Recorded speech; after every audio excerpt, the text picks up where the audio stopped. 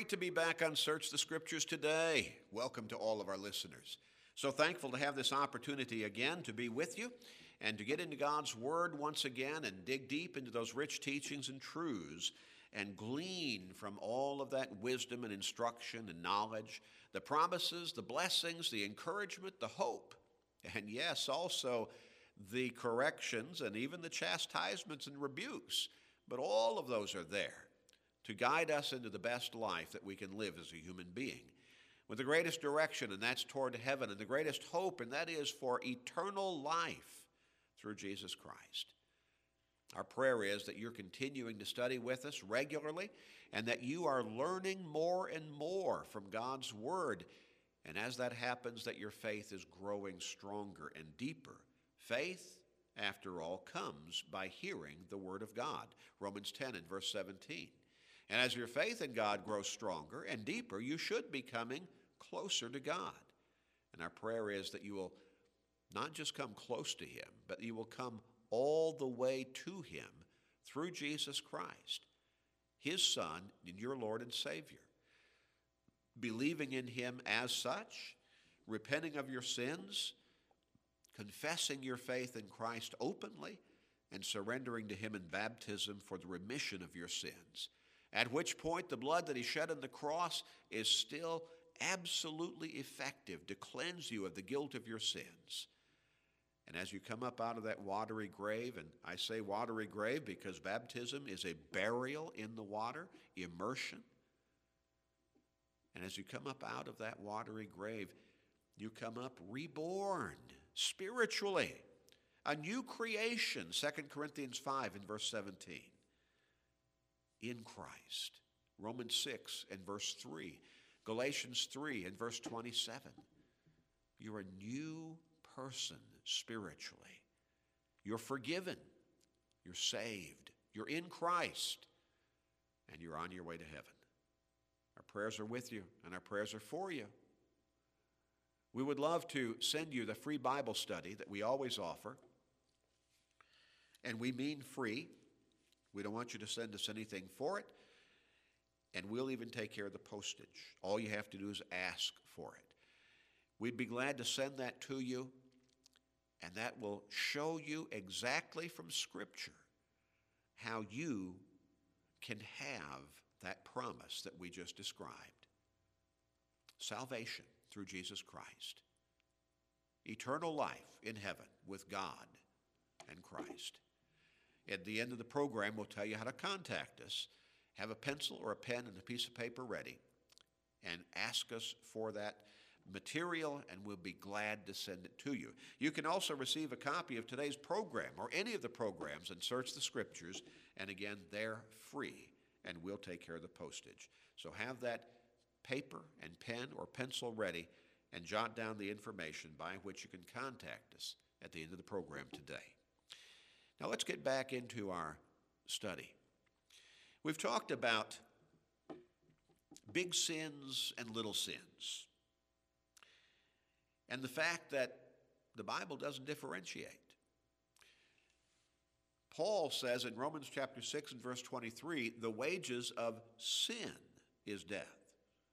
He doesn't say big sins or little sins or horrible sins and not so bad sins. He doesn't say really heinous sins, but kind of inconsequential sins. There's no such differentiation. He says the wages of sin is death. Sin. Now, 1 John chapter 3 and verse 4 tells us that sin is transgression of God's law. And again, it doesn't make any distinction between big sins and little sins. Simply sin is transgression of God's law.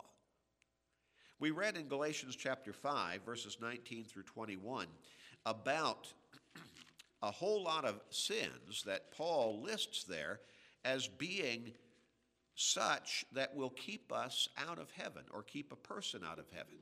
He says, the works of the flesh are evident, which are adultery, fornication, uncleanness, lewdness, idolatry, sorcery, hatred, contentions, jealousies, outbursts of wrath, selfish ambitions, dissensions, heresies, envy, murders, drunkenness, revelries, and the like, of which I tell you beforehand, just as I also told you in time past, that those who practice such things will not inherit the kingdom of God. Now, what that means, will not inherit the kingdom of God, is they will not be in heaven. We look at that list, and it's pretty extensive, but it's not all-inclusive. It's not exhaustive. It doesn't include all sins, because at the end of that list, Paul says, and the like. Or the King James Version, I believe, says, and such like. Now, that's kind of a catchphrase that says anything else that could be comparable, anything else that would be similar to these kinds of sinful practices and actions will keep us out of heaven. So we need to pay attention to sin. Now, as we introduced this particular study, we talked about how people tend to focus on the great big sins, but they tend to overlook a lot of times what they might consider to be smaller sins, not so bad sins. I use the illustration of somebody, and of course we've all heard the reports, probably, virtually every one of us, have heard the reports of a little child drowning in just a little swimming pool in the yard, maybe only a foot of water in it. But the child is only a toddler, 1 year old, 2 years old. Mom and Dad step away for just a few moments, come back, and the child has slipped under the water and drowns. Or maybe they have their little one in the bathtub, and they're giving that little one a bath one evening, and they step out of the room just for a few seconds, it seems to them, maybe to get a towel or a wash rag or to answer the phone perhaps. They come back quickly, but in the meantime, the child has slipped under the water in that bathtub and has drowned. Probably almost every one of us have heard similar reports to this. Now, that's not an ocean full of water in that little inflatable swimming pool in the backyard, which we've seen 100 times or maybe 1,000 in people's yards. That's not a big river of water or a deep lake of water in that bathtub. It's just a little bit of water. And yet, a person can drown in a foot of water. Maybe we've seen the depiction in movies or on television programs of somebody having a car accident and running off the road into a ditch, and the ditch is full of water, and they're pinned, and their face is under the water or in danger of going under, and somebody's there trying to hold them up because they don't have to be in the ocean. They don't have to be in a big river. They don't have to be in a deep lake to drown. They can drown in a foot of water. Well, again, the wages of sin is death. Not the wages of the great, big, humongous, horrible, terrible, heinous sins, just the wages of sin. Sin. Now, we looked at, in our last program, we looked at adultery. A lot of people would say, well, that's a big sin. We need to stay away from that. We looked at the fornication. That would be basically any kind of sexual immorality. And a lot of people, again, would say, well, yeah, that's pretty bad. Although in our culture, both of those classifications have become more and more commonplace and more winked at or just kind of brushed off. But they're right there in that list by the Apostle Paul as sins that will keep us out of heaven. And still, a whole lot of people, maybe most, if you really pinned them down and got them to really speak their conscience, they might say, yeah, I know, those are really bad sins. Idolatry, as we noted, goes all the way back to the original 10 Commandments. For God's designation as being a sin that will be against his will. It's one of those original 10 Commandments, and he says you don't make any images. You don't bow down to them. You don't worship them. You don't put anything, any image, anything you might call a god above me. Exodus chapter 20, verses 3 through 5.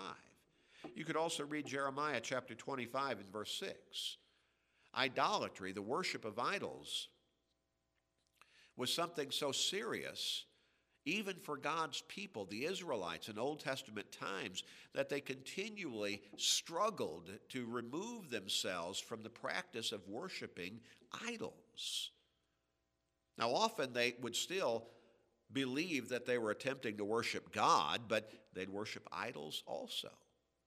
And God continued to punish them for that practice. Continued to punish them.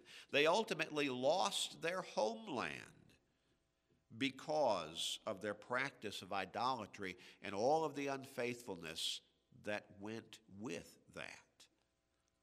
God removed them from their land, used their enemies to punish them, to destroy them, and to remove them from their homeland.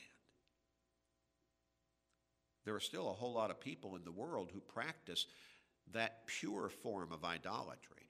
But you know, there are a whole lot of people in this country even, or in what we might call the quote-unquote Christian world, they practice idolatry. They make images and they bow down to them. They pray either to them or through them. And when you go back to Exodus chapter 20 and you read verses 3 through 5, I don't see how you can read that and not understand that what they do is a violation of that very text. But it's not just the images that we need to be careful about. We need to understand that Christianity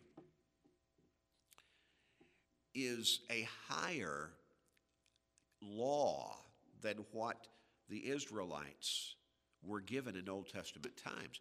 We could think of it as the ultimate fulfillment of that law. In Matthew chapter 10, let me give you an example of what I'm talking about. Jesus says, "He who loves father or mother more than me is not worthy of me. He who loves son or daughter more than me is not worthy of me." You see, we cannot put anything above God. We cannot put anything in our lives above our Lord and Savior, Jesus Christ. And there are people who put all kinds of things ahead of God and ahead of Christ. They don't think of them as being idols, but in effect, they have become their idol. In Matthew chapter 22, beginning with verse 37, Jesus says, "You shall love the Lord your God with all your heart, with all your soul, with all your mind." This is the first and great commandment. With all of our being, with everything that we have, with everything that we are. We cannot put anybody or anything before God in our lives and still be pleasing to Him. Well, these are some of the big sins that we would pick out from Paul's list in Galatians chapter 5, verses 19 through 21. There's another one that we would all say, oh yeah, that's really bad. We might say that's one of the worst of all. I don't know that we would say, that we really could say, in actuality, that it's worse than any of these others. But we would recognize that it certainly is a heinous kind of sin. In 1 Timothy chapter 1 and verse 9, we read, "Knowing this, that the law is not made for a righteous person, but for the lawless and insubordinate, for the ungodly and for sinners, for the unholy and profane, for murderers of fathers and murderers of mothers, for manslayers, for fornicators, for sodomites, for kidnappers, for liars, for perjurers, and if there is any other thing that is contrary to sound doctrine, according to the glorious gospel of the blessed God, which was committed to my trust," Paul writes. Now back in Galatians chapter 5, in verse 19 through 21, he lists murder as one of those sins that will keep us out of heaven. And here we read it here. Murderers of fathers, murderers of mothers, manslayers. Big sins, we would say. Big sins. But now, let's look at another text. And this really ought to give us pause for thought. In 1 John chapter 3 and verse 15, the Apostle John writes, and remember he's writing this by inspiration. He's simply the penman. This is God's word. He says, whoever hates his brother is a murderer. And you know that no murderer has eternal life abiding in him. Wow. So you see, it doesn't have to be the physical act of killing a person, murdering them, that is classified as murder. John says if you hate your brother, you're a murderer. And no murderer has eternal life abiding in him. Big sins, huh? Yeah. Big sins. But that's not all of what Paul put in that list in Galatians chapter 5, verses 19 through 21. We might even pick out some others in that list that we would say, yeah, that's a big one too. Yeah, that one, that's pretty big. But I would suggest to you that there are a whole lot of things that he put in that list, a whole lot of sins that a lot of people would say, what? That's going to keep me out of heaven? Those little sins, as some people would classify them, those 1 foot of water sins. Now, some of these others, murder, adultery, fornication, those kinds of things, idolatry, they might be like drowning in the Pacific Ocean, or drowning in a deep water lake 80 feet deep, or drowning in the Gulf of Mexico, falling off a ship someplace and sinking under and never coming back up. But Paul lists some other 1 foot of water sins, and he says they'll keep us out of heaven as well. What about those little sins that some people might call them? Those 1 foot of water sins. Well, what are you talking about, preacher? Well, Paul says hatred. Hatred. What did we just read in 1 John chapter 3 and verse 15? Anyone who hates his brother is a murderer, and no murderer has eternal life abiding in him. Hatred. I think a whole lot of people would not classify hatred necessarily as a big sin. They might think, well, you shouldn't hate anybody, but they might consider that a 1 foot of water sin. Kind of a more inconsequential thing. You ought to try to get that right in your heart, but you know, it's not something that's going to keep you out of heaven. Paul says it is. It's right there in that list. Whoever takes part in these things will not inherit the kingdom of God, he says. In Leviticus chapter 19 and verse 17, you shall not hate your brother in your heart. You shall surely rebuke your neighbor and not bear sin against him. You shall not hate your brother in your heart. And again, remember what we read there in 1 John chapter 3 and verse 15. If you hate your brother, you're a murderer. And you have no murderer has eternal life abiding in him. In the 4th chapter of 1 John, beginning with verse 20, he goes on and he says, if someone says, I love God, and hates his brother, he is a liar. A liar. For he who does not love his brother whom he has seen, how can he love God whom he has not seen? And this commandment, so this is not a suggestion, this commandment we have from him, that he who loves God must love his brother also. Now, this is not talking primarily about brothers in the flesh, physical brothers born into the same family physically. This is talking primarily about brothers in Christ. But do you see the principle there? Do you see the principle that condemns hatred? You don't hate your brother. If you hate your brother, you're a murderer. And then it goes on and says, anybody who is a murderer does not have eternal life abiding in him. Do you see how serious this particular sin is? And yet a whole lot of people would think, well, a whole lot of people hate somebody, but that's probably not going to keep anybody out of heaven. Paul says it is. It's going to keep people out of heaven. One of those 1 foot of water sins.